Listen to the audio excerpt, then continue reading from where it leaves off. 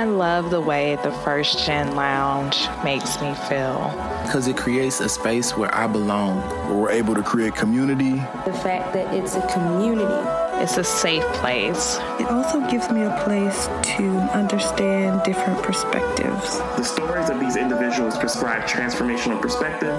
I receive encouragement, enlightenment, empowerment. And also serve as a catalyst to just keep going. Where we're able to be our true selves. I'm allowed to be an unapologetic first gen. And above all else, tell our story. And every episode is unique. I love it. I'm your host, Dr. Eve, and I'd like to welcome you to the First Gen Lounge.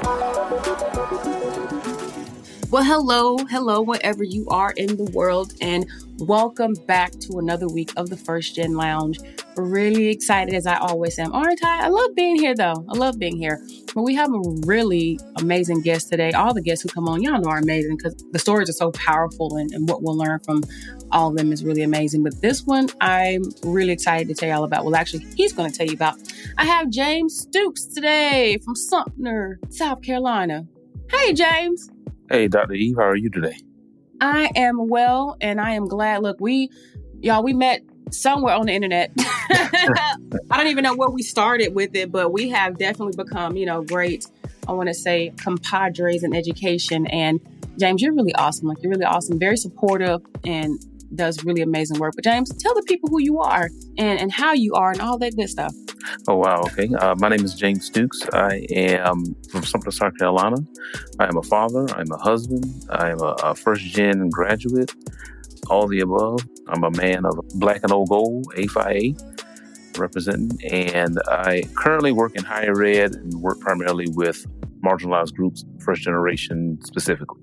Love that. Love that. So, you Greek. Let's go for that. Cool. And that's funny, y'all, because my husband is an alpha named James, which we just talked about. So it's kind of like, when I saw this, I was like, wait a minute. So this is really cool, actually. Really, really cool. And so first generation college student, but something about your story, we're going to rewind for a little bit, is that you were non-traditional as well, right? Yes, I was. Yeah, what happened? You graduated from school and didn't go immediately. Tell us that part of your story. I'd love to dig in. Well, grew up in a household that was working class. My father was a carpenter. He died earlier before I was able to go to high school. And my mom, she was working class as well. So me going into the working class was almost, that path was kind of laid out. The push to go to college wasn't necessarily there. And I was fine with that. So after high school, I, immediately went into the working class. I worked at a tool manufacturer for 5 years and was a brick mason and a brick laborer on a construction sites for a couple years after that as well, before even pursuing or even applying to a 4-year college. And what's really interesting, because you sat out of school for how long? Oh, wow. You got me doing math this morning. Let me see. Look, it's too early. 7 years. 7 years. 7 years. That's really, and you would think, you hear 7 years and some people like at the 7-year mark, thinking like later on, I'm just not going to do it, or, maybe I'll just do something else and it's too late. But for you were like, nah, I'm going to do this. Yeah. So much that something is happening this fall. What's that? This fall, I'm hopefully, knock on wood, praises up, be graduating, finishing my doctoral program as a educational leadership policy and analysis, with my topic being Black first-generation college students who have attended PWIs and their experiences with imposter syndrome and code switching. So, that's going to be good. I can't wait to read that. It's going to be public, right? So, yeah, you can't hide that one, buddy. Can't hide that one. But yeah, so interesting. Stayed out of school for 7 years, went back to school, and didn't just go back to school, kept going to school. Like, I'm going to go all the way. And even now, about to finish a doctorate, a husband, a dad, you are a leader, like, wow.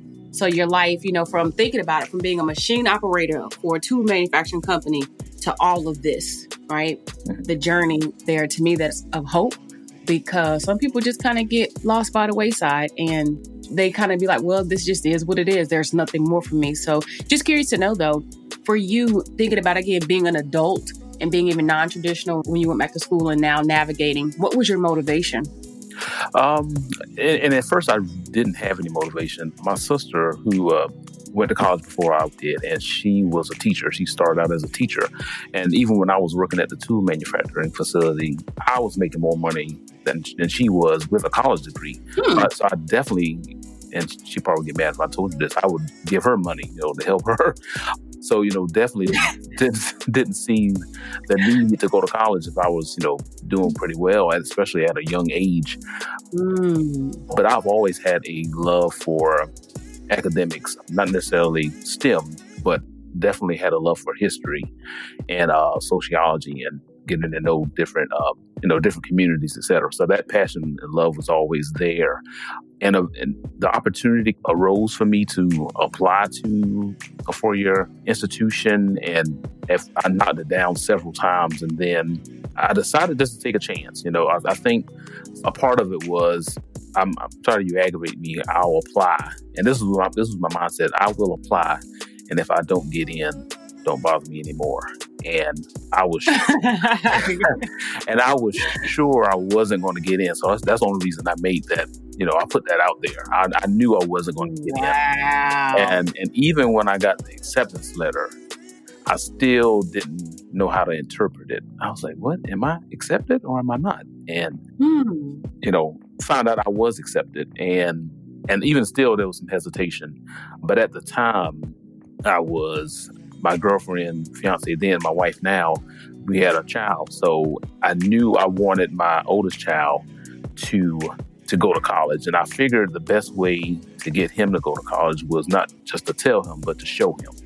So that was part of my main motivation to, agreeing, telling myself that I can do this and to give it a shot, what I have to lose. So it was definitely difficult. I did quit my job, where I was making pretty good money, and that was definitely hard, being unemployed, had to take all that into consideration. So, but it all, worked out for the best. So.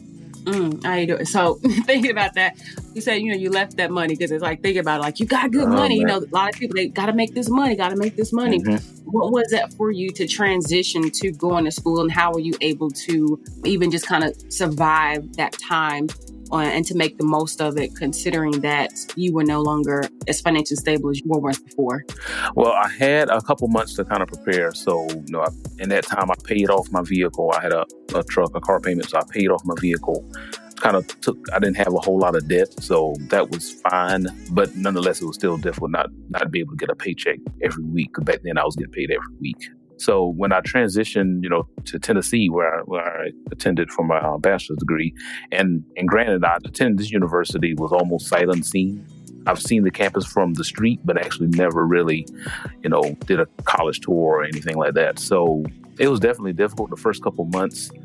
That pride, I had a strong sense of pride and not getting a paycheck. So it was actually kind of funny. I'm an introvert. So I started in fall of 2005, August. In October, I couldn't take it anymore. So I applied for a job at a call center. And that was probably the worst experience I've had in, work-wise, just calling people and answering the phones and, trying to get them to buy. I think at the time it was boats, and at that time I've never even ridden on a boat before. So I'm trying to sell a boat to people. And I lasted 2 weeks. And I couldn't take it, and I left. But I did get a paycheck. I got paid for 2 weeks, so I felt a little bit. So it kind of took some of the edge off. Look, that was a good thing. And look, at the very least, you had a little something going on. That's cool. So then thinking that you go from, again, making this good money to going to school to where now it's time for you to choose a career.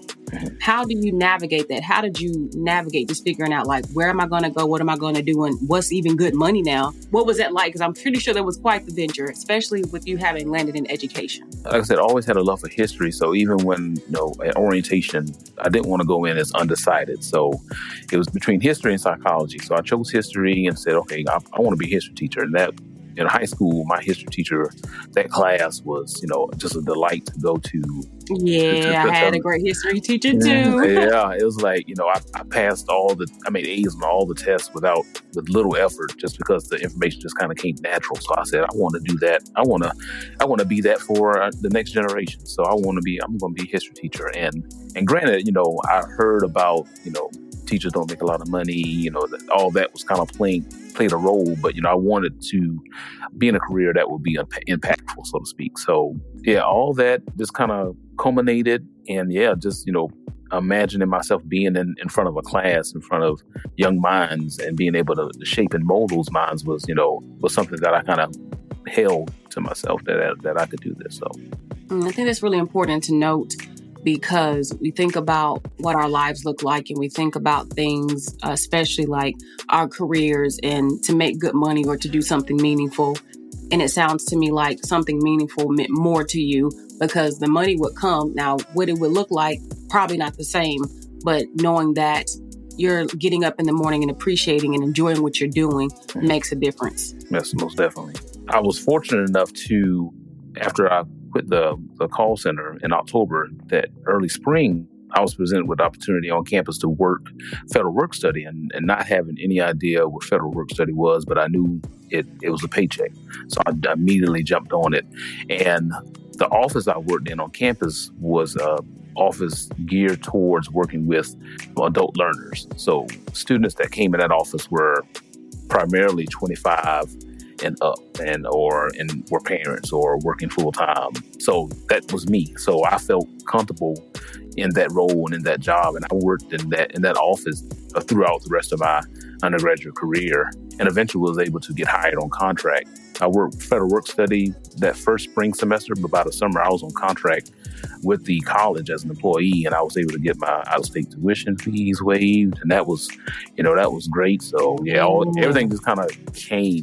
That's really cool. So everything kind of came, but it's also you positioning yourself as well. Yes, most definitely. So just thinking about your path now, and just, again, navigating this thing called adulthood, figuring things out, as a first generation college graduate, what are some of the things that you've learned or you've had to navigate that have been challenging, but you've taken a big lesson from it? I would definitely say I've had to push myself. And being first gen, I didn't know I was first gen until grad school, when I was pursuing my master's degree, and the terminology came up. And all before, my older sister, she went to college, and so I assumed that I wasn't first gen. She went, so I'm not the first in the family, but I got to learn more about the literature and realize, okay, I am first gen, because I always identified myself as being an adult learner. That was my identity. So I was actually happy to kind of be able to associate that identity with some of the things I had experienced while in undergrad. I was able to kind of put a label to it. Okay, so I'm first gen, and I experienced a lot of these, I won't say hiccups, but barriers to the social barriers, the imposter syndrome, and a plethora of other things that initially I internalized as being something being wrong with me. But I was able to add context to it, and I was able to push myself and rise above all that, so to speak. Yeah, I can appreciate that. And then thinking of it too from like being a perspective of a Black man, because I love it, especially when I have Black men on the show, because of those barriers, right? Those challenges, the identity, the race, the gender thing. Did you have any mentors or anybody that you were able to go to and talk to for advice, or to just kind of figure out this road, or were you really just kind of solo dolo? I was kind of solo dolo, and that was all my fault, because I really, growing up, seeking help was something that was sort of frowned upon. And even now, as an adult, that's seeking help is not my first go-to. I do know how to seek help now, but definitely in undergrad, I was able to find several mentors, and many of those mentors were women of all colors and all races. Being where I was in Tennessee, there wasn't a whole lot of Black males on campus, so women played a huge role in mentoring and encouraging and motivating me to the point where I am now. That's really interesting. And do you feel like you kind of just gravitated toward them, or did they kind of pull you and like, come here, boy? I did have one, I remember her name, Dr. Whitson. She was a criminal justice professor. Now, she and I did not click at first. And eventually, she and I had this great relationship, and she was that person, like, come here, boy. And I needed that, even in my older age, adult age, I found that I still needed that. So she was a great motivator, great encourager, and just a great example for me to follow. So yeah, Dr. Whitson was definitely influential in that role, but, other folks as well in regards. And the mentoring kind of came not in a broad sense. Like one mentor was able to propel me and think about my writing skills and to promote and push those and increase that. So that, it worked in that different pocket. And even when I was taking some of my classes, education classes were at night, I had a mentor who was also a mentor, but also served as a babysitter, if I had a night class. So, wow. Yeah. So it was, definitely one thing I will always tell students, even students I work with today, no one does it alone. Nobody does it alone. Absolutely. So thinking about, again, your path now and being a professional, what are some of the things that you're doing to continue to develop yourself?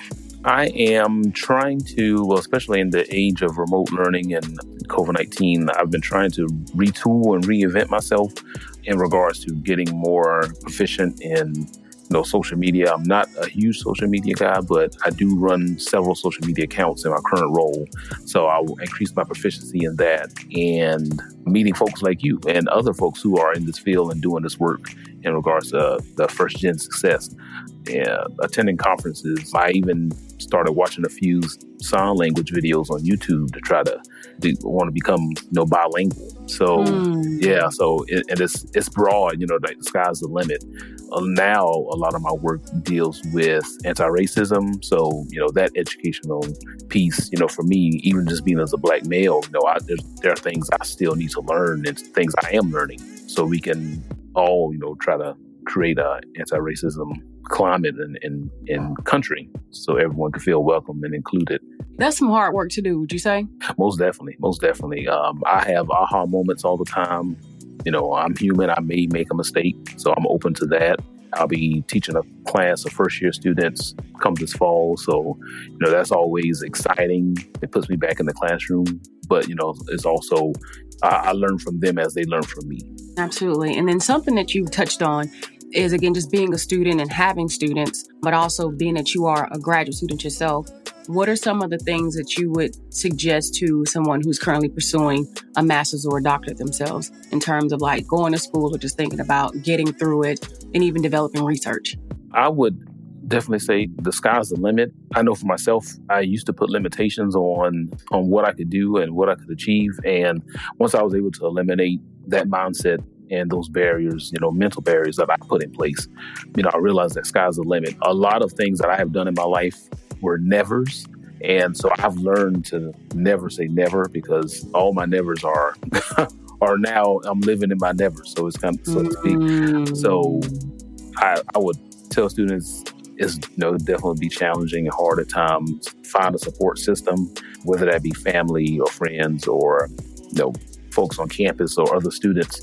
We all need a push every now and then. We all need some encouragement. Absolutely love that. Do you have a favorite book that you're reading or anything that you enjoy, digging into? Currently, unfortunately not. I was telling one of my colleagues, I said, because she was explaining to me that she was reading this book. And I said, I wish I had the time where I could read leisurely. And she was like, no, all you're reading is for your dissertation. Like, you can. Right. I don't currently. There are some books I want to read. I have a bunch of books in the office. And a lot of times I give them to students if they see them. And the last book I remember reading fully was the late Representative John Lewis's book, Cross That Bridge, and Hill Harper's The Letter to a Young Brother.